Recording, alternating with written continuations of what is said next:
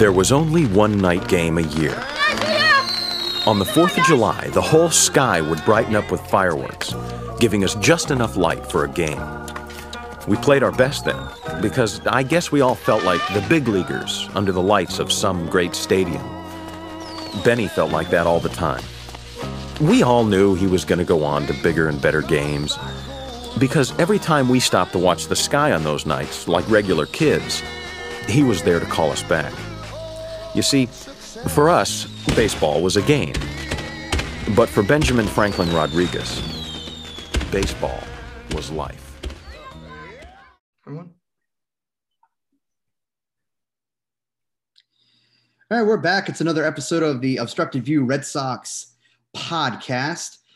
Today, we actually are recording. It's now Wednesday night, Wednesday morning. We're recording after the Red Sox Rays second game of the series. And we have from Boston Sports Journal, Sean McAdam on the podcast. Sean, how's it going? It's going well, guys. How are you? I am good. I actually just lost my computer right there, the stand. But yeah, sorry. Go ahead, guys. Oh, Sean, you just broke the news, obviously, that Red Sox reliever Hansel Robles has been designated for assignment. So, we wanted to kind of touch up on that a little bit. With him being designated, how do you see that vacant 40-man roster spot being utilized? Well, initially, they had to get somebody on the 26-man Major League roster to make room for Brayan Bello's Major League debut as we speak later tonight, Wednesday night against Tampa. He'll be making his debut as a spot starter. So that was the spot that they needed to create. We figured it was going to be a pitcher, of course. And while there was perhaps the option of sending Cutter Crawford back and then bringing him back, I think the way that Robles had pitched poorly now for going on close to a month. He had 5 blown saves. He had an ERA up near 6. And if tonight was any final referendum on his status and part of the Red Sox bullpen and roster, he didn't help himself by allowing a run on a hit with 2 walks. And those have sort of typified the struggles he's had this season, both in terms of walks and staying out of the middle of the plate. The stuff can be pretty good when he locates it, but too often it seemed that fastball was right down the middle. We saw that again tonight. I get the sense that this was probably going to be the move they were going to make at the start of the game, and certainly nothing Robles did in his final appearance helped him appeal that decision and have them change their minds. Sean, do you think that potentially Robles was dealing with maybe an injury that hasn't been disclosed yet? Because it seemed like he just completely fell off the face of the earth. He started out the month of April, pretty much on fire. And the second the calendar turned to May, he was a completely different guy. Yeah, that's not a bad theory at all, that there could be some underlying physical thing that he's dealing with. I'll say this, the guy always took the ball. He was a workhorse. He was a guy that, wasn't afraid to go 3 times in 4 days. He was pretty durable, but you're right. It was like something flipped at the start of May, and the guy who looked like a pretty good investment because he was a minor league free agent signing with an invitation to camp. I remember he came into Fort Myers. He had some visa issues. It took a little longer for him to get there. They didn't sign him or re-sign him until a good couple of weeks into spring training. And the day he arrived, he proclaimed himself ready and available to pitch in games because he had been, throwing a lot in his native Dominican. He had been working out at the Red Sox academy in the Dominican Republic while the visa got straightened out. And he got off to a great start, to the point where, for a long time, they didn't have a closer. We're looking at different guys, and you thought, well, maybe this guy's emerging here as a guy they can go to. He was a veteran. He wasn't one to get rattled by a big situation or a high leverage spot. But then after a while, the results weren't there. And whether we'll find out later on whether there was something underlying that prohibited him from pitching as well as he did at the start, we don't know. All we know is that he's been DFA'd. Who knows? I mean, with everybody looking for bullpen help, he might even be a guy that could get claimed here, or they could make a small deal. I don't know in the event if he clears whether they would have any interest in keeping him and optioning him or outrighting him to Worcester, or whether he would be okay with that, or whether he'd rather be a free agent and make his own deal. But he's gone for now anyway. I'd say his willingness to come back to Boston and immediately pitch right out of the gate after the visa issue was resolved kind of speaks volume a little bit. You get the sense that he might have been more willing to sign back with Boston after waiting all that time through the lockout. Yeah, I think so. I think he enjoyed his time here last year. Remember, he was almost this afterthought deal at the deadline. They got Schwarber. They made some other moves. They made the deal with Pittsburgh to get Austin Davis. And there was kind of this side deal for Robles with the Twins. And other than a bad outing that he had against Minnesota, maybe a week or 10 days after the deal, he actually pitched pretty well for August and September. I think he probably enjoyed being part of a playoff team and having the kind of run that they had in October. And particularly when you look at the situation that they were staring at in the bullpen as they began the season, he probably looked at it and said, even if they have Barnes come back to be the closer, I can get some important appearances as being a high leverage setup guy in the 8th inning. And he pitched well enough for a month or so to warrant that. But then the production started to head in the other direction. And here we are tonight with him being DFA'd. Yeah. Ultimately, I think it's safe to say that for now, he, like you said, to your point, I think he could very well be claimed because there's plenty of teams who could use the help that he would be able to provide if he can get it straightened out. I don't know if another team might pick up on something that might be going wrong with his delivery, or if they noticed anything that could be changed to tweak him, make him a more effective reliever again. But yeah, I could certainly see that happening. It's not like there's a lot of money here. We're exactly halfway through as we speak, guys. 81 games down, 81 to go. I forget exactly what the money was for him, but the base was, $1 million and change, which means you're on the hook for 600,000 or 700,000 the rest of the way if you were to either claim him or make a cash deal or make a small deal with the Red Sox. But you're right. Every team thinks they've got the answer, the secret sauce. We've got a pitching coach that can get him straightened out. We've seen something on video that, if we can correct, he can still be effective.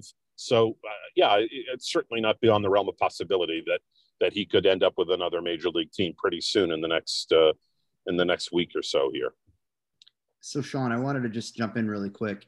You mentioned a name with Matt Barnes, and it's been a little quiet on the Barnes front for a few weeks since he's gone on the IL. Any update? Is he someone that's just kind of, I don't want to say banished to purgatory right now, but is it possible we're going to see him sooner rather than later? Yeah, it shouldn't be too long. As a matter of fact, we did get an update from Alex Cora today, noting that Barnes had thrown a bullpen today and would likely be beginning a rehab assignment later in the week. I think the plan is for him to face hitters in a live BP or simulated game situation over the next couple of days and then start a rehab appearance with one of the minor league affiliates. You would think they would want him to pitch, 3 or 4 times anyway. It's been a while, as you said, before he was placed on the IL with those shoulder issues. He's better physically. but he's got to get back into game shape, build up that arm strength, and get into game situations again. I don't know if that means there's not time for him before the All-Star break. We've got, but now that I do the math in my head, it probably doesn't make any sense to see him before the break. If he gets sent out on an assignment maybe over the weekend, that would give him only a week to get ready. And I don't think they want to rush him at this point when you're talking about a shoulder injury. So I would say expect to see Matt Barnes back with the Red Sox, in a limited role. He's going to have to pitch himself back into some trust and some high leverage spots. Then again, he wasn't getting a lot of those before he was placed on the IL, but it's certainly likely that he's back with the Red Sox before the end of July. Well, I think having some kind of presence in the bullpen, anything resourceful at this point would be super helpful. I know the Red Sox have obviously struggled in the bullpen, especially the back end for that matter, as we all saw with Robles. So I'm curious if you think that will foreshadow any eventual acquisitions of any kind from outside the organization. Or do you think they'll do it internally? Yeah, I don't think there's any question that the bullpen is going to be priority number one when it comes to August 2nd, which is the date of the trade deadline this year. And will they'll target anyone in particular? Do you see them targeting anyone?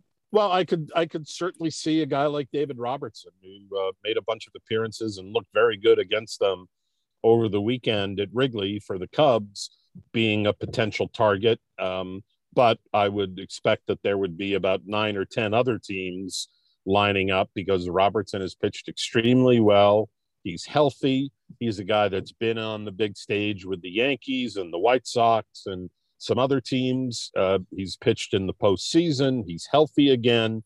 That cutter looks good. I thought he was able to pitch to the edges of the strike zone and keep the ball out of the middle of the plate over the weekend against the Red Sox. So certainly there was nothing that you saw against them over the weekend that would dissuade the Red Sox into exhibiting interest in him. But as I said, I think he'll be a pretty in-demand commodity over the next 3 weeks or so. I mean, you guys know you can take a look at the teams that are out of contention.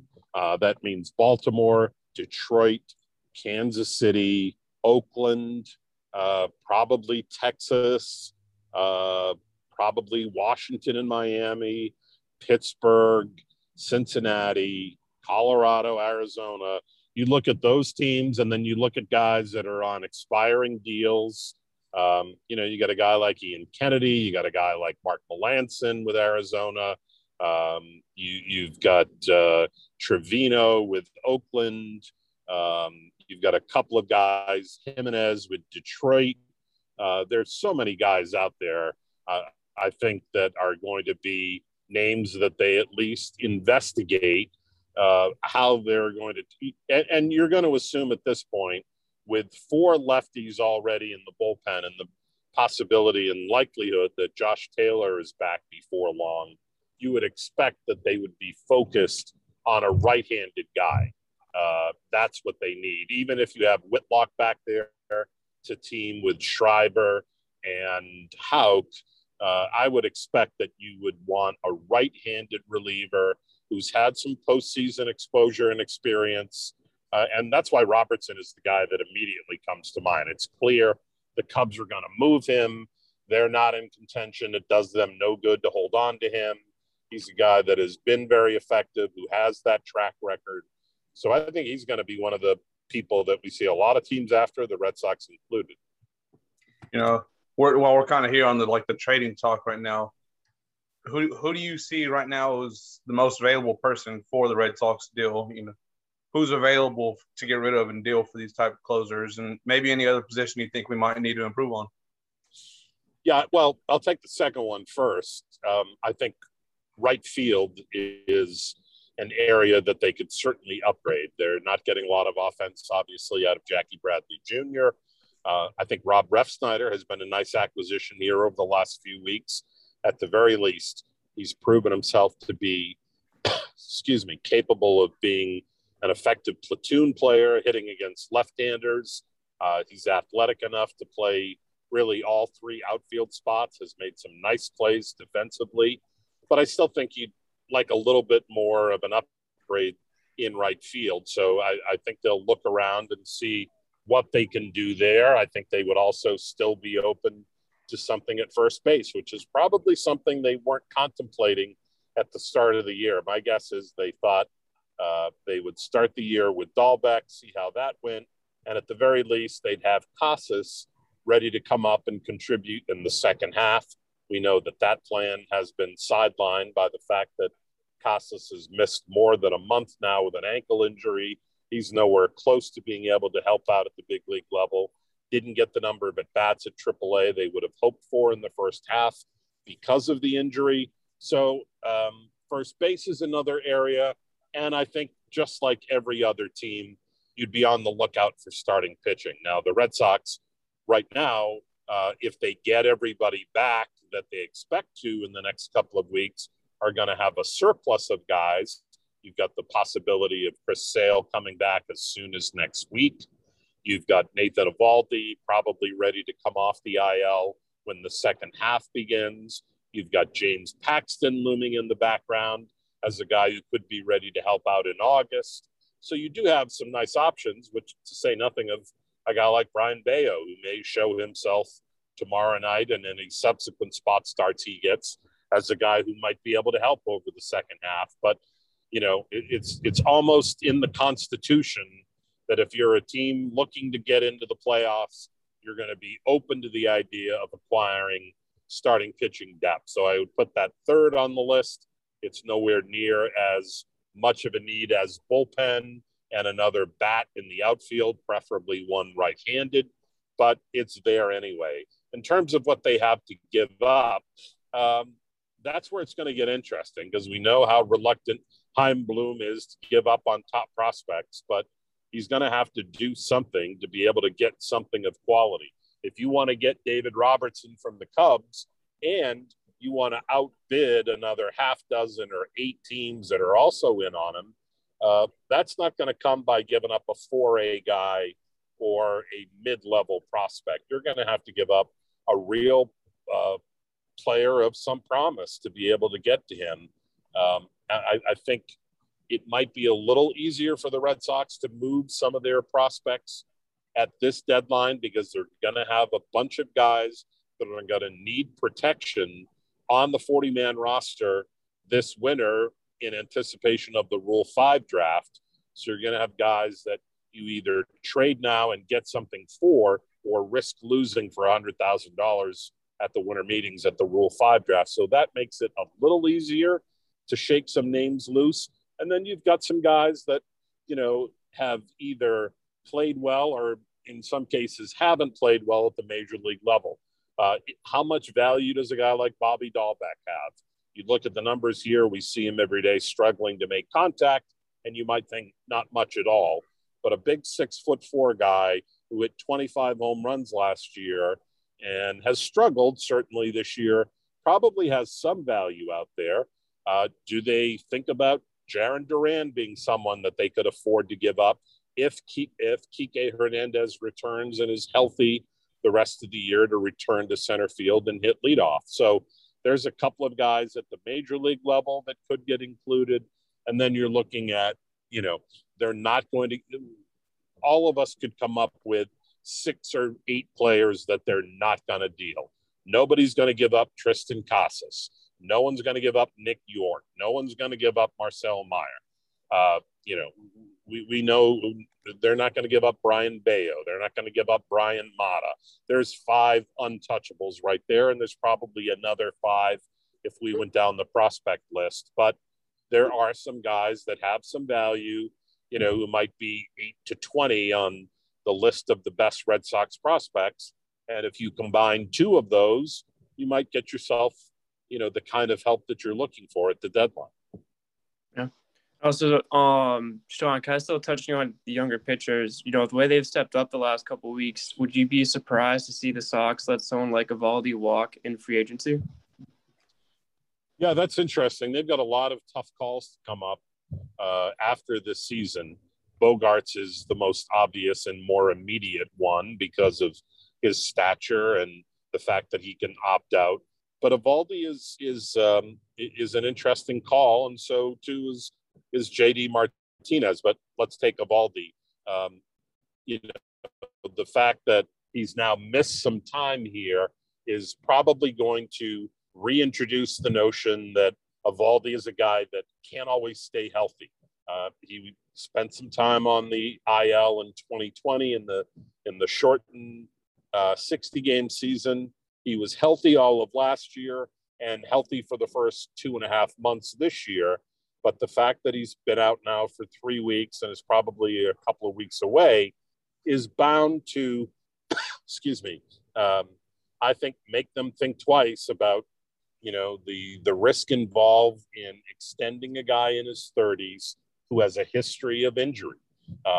You know, he's had Tommy John surgery twice, once in high school and once a few years ago. Really hasn't had any major arm issues, but there always seems to be something, whether it's a flexor issue the way it was for a while in 2020, or the lower back and hip issue that affects him now. We know that these guys are somewhat risk averse when it comes to giving a lot of money to pitchers in their 30s. It's backfired for them before. So I think that's probably a call that's going to be made based on how well he comes back. If he comes back and every start the rest of the way, then certainly that's a guy you want to retain.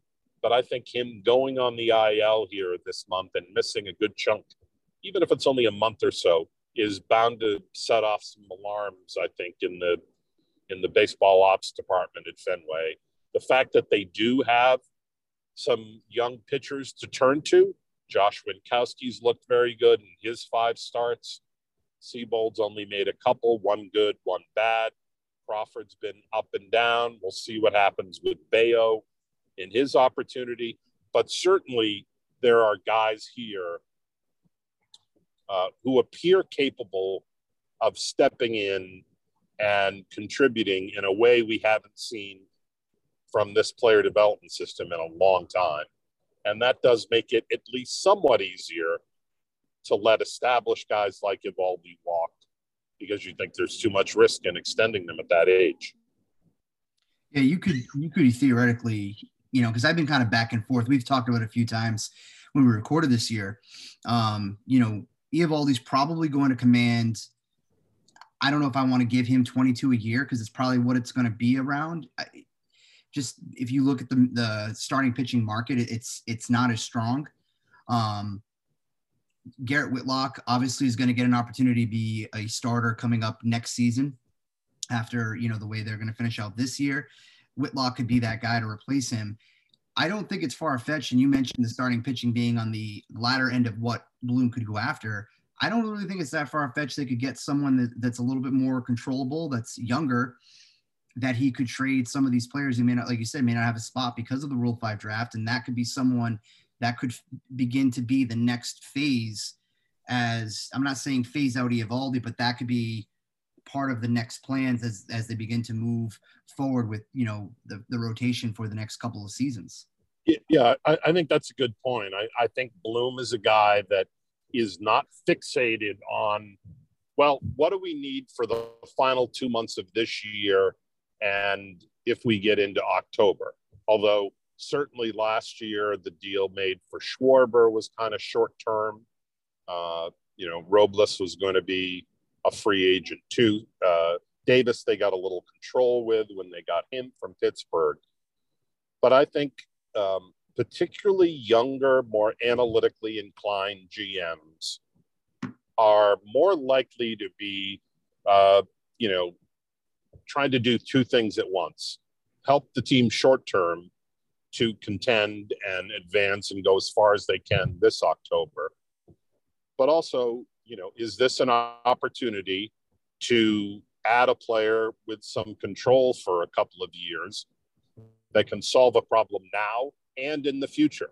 You know, I don't see them having the kind of collateral to go after, say, a Luis Castillo, who is under control for the rest of this year and next. So that's a guy that you'd have a carryover season from, but he's probably going to be the starting pitcher most in demand in the next month. So the asking price is going to be through the roof. Yeah. But a guy like that could be someone that solves two problems at once, gives you another pitcher, with plus stuff for the short term, but somebody who provides some insurance if you don't want to retain Evaldi or extend him. Yeah, it would almost be like, to me, if you weren't going to overextend and give basically the players that Toronto gave up to Minnesota to get Barrios there last year. It's to me a similar player, similar. I agree. You know what I mean? That's a good comp. So if Bloom isn't going to do then, and then you have to think that the money's going to be similar when he hits the market. And it just, again, and I don't think it's a bad idea. I don't think it's wrong to not overextend on a lot of these pitchers where we're seeing what we're seeing now, which is refreshing to see this Red Sox team develop pitching, get this internal depth to hold you over when you have these injuries. Yeah, and also to keep you out of the high end of the starting pitching free agent market, which, let's face it, has not always been a good investment for them or most other teams in baseball. Extending Chris Sale a few years ago, as they did, has not looked like a good move to this point. Now, maybe Chris Sale comes back starting Tuesday and is the Chris Sale we saw in 2018 and 2019 before he got hurt.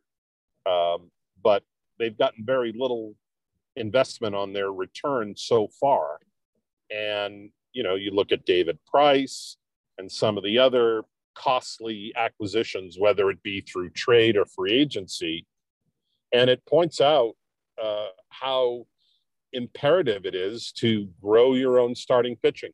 And that's the one thing the Red Sox, as we know, have not done well for the last 15 years. They can churn out position players like they're coming off an assembly line, but they have not been successful until this year. And it's too early to say that, they've cracked the puzzle here. But the early returns on guys like Winkowski, who I understand is not someone they developed entirely. He was obtained in the three-way trade with Benintendi going to Kansas City, Winkowski coming from the Mets. But he's a guy that they've kind of finished off nicely. He hadn't gotten to Double-A when they got him, and now here he is in the big leagues and looking very impressive in a small sample size. So, that plus the prospect of Bello and Mata, who are probably their two best arms. And then you start thinking about, well, what if, even if we get back-ender swing guys out of Seabold and Crawford, that extends your pitching depth for your entire staff, even if they're not necessarily, top of the rotation guys who are going to give you 180 innings every year. Yeah.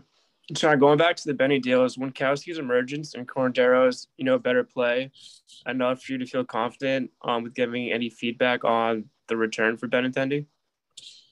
Yeah, look, I thought that people overreacted to that trade when it happened. Benintendi had a nice year last year. He's had a good year this year, hitting over 300. But he is a limited player to me. He's a slightly above average corner outfielder, particularly a left fielder. But he doesn't have a lot of power, as the numbers this year prove. And when you look at, and let's take into account the control issue. When they traded Benintendi, he was 2 years away from free agency. Now he's half a season away from free agency. The Royals are almost certainly going to trade him sometime in the next 3 weeks. Meanwhile, you've got another 3 seasons of control with Cordero, and you've got 6 years of control with Winkowski. And that doesn't even begin to account for the lottery tickets, the 3 guys that they got as players to be named later. Freddie Valdez is one, a couple of young pitchers, down at the at the complex league level or in the Dominican Summer League. I mean, they're kids. They're 19, they're 20, they're 21 years old. Who knows what happens there? But if you get a major league starter in Josh Winkowski, and even if Cordero remains a somewhat limited guy, a platoon guy, you can play against right-handers who can give you power, who's got great athleticism, runs well, who can play a decent outfield and is improving at first base. To me, I make that trade again tomorrow and don't even look back. I know people have an affinity and affection for Benintendi and what he did here to contribute to 2018, but I see him as a pretty highly paid singles hitter at this point, who happens to be an above-average outfielder and a guy that the Royals are paying $9-10 million for this year. And to me, he's not giving them that kind of return. So I think that's a deal that looks better for the Red Sox and from their perspective with each passing day. Yeah. Also, kind of shifting gears a little bit, what made you want to become a sports writer? Well, like a lot of other people and like you guys, I suspect, I grew up a baseball fan, a Red Sox fan. I started going to games in 1967. That was a good year to get hooked on the team and the game in the Impossible Dream season. Remained a fan throughout high school and college. Always liked to write. Actually did a lot of writing in college and out of college about topics other than sports. Kind of fell into a job in radio not long after I graduated from college, producing a sports radio show and doing some on-air work in Providence. And in a few years' time, that translated to an opportunity at the Providence Journal, where I did a little bit of everything, backed up on the Patriots, covered the Bruins, did high schools, did features. And then in 1989, got put on the Red Sox Beat. And that's how I've wasted my life ever since, 34 years now on the beat. I'm not sure I'm qualified to do anything else at this point, but I still like doing it. Well, that's what I was saying to the guys before we recorded earlier tonight. I was introduced to your work through the Providence Journal. And I was saying to them, really before Twitter and social media became super prevalent the way that it is now, it was you. It was, I know Peter Gammons was obviously with ESPN, but he was still another person you would go to in regards to just getting that Red Sox news. Very familiar. I used to listen to 790 The Score a lot before WEI and the 98.5 really kind of swallowed that up. So it's definitely, for me, just kind of like us even having this conversation, very, full circle, to think like during the 2003, 2004 season, you know what I mean? You're cranking out content about these players that, you're around all the time. And now we're talking to you. It's a very like surreal conversation right now. So it's, for me, it hits a little bit differently, at least from my standpoint. Well, thanks. I appreciate that. And, I feel very fortunate to have made a living doing this. It's a lot of time away from home and the schedule can be a bear at times, but I still enjoy the game. I still enjoy writing about it and talking about it. And, the podcast world has opened up a whole other avenue for guys like yourselves to get introduced into the business and for me to have the opportunity to come on and talk about the Red Sox and the game in general, which I always enjoy doing. So I'm glad you guys are doing this. I'm glad you're having fun with it. And I'm glad I got a chance to come on with you. Sir, just kind of right before we let you go, I know you said you've been watching since '67. You've been covering since '89, I think is what you said, correct? Yep. Uh-huh. What's kind of one of your favorite teams growing up watching or even covering, and one of your favorite memories from it? Well, as a fan, my memories of the '67 season are kind of formative. That's, I often think what would have happened if 66 had been my first season, or 1968 when, they were somewhat competitive but didn't win. That was such a launching pad for so many people. I think if you talk to a lot of people my age who grew up in New England, that 67 season really captured everyone's imagination. So that will always have a special place in my heart.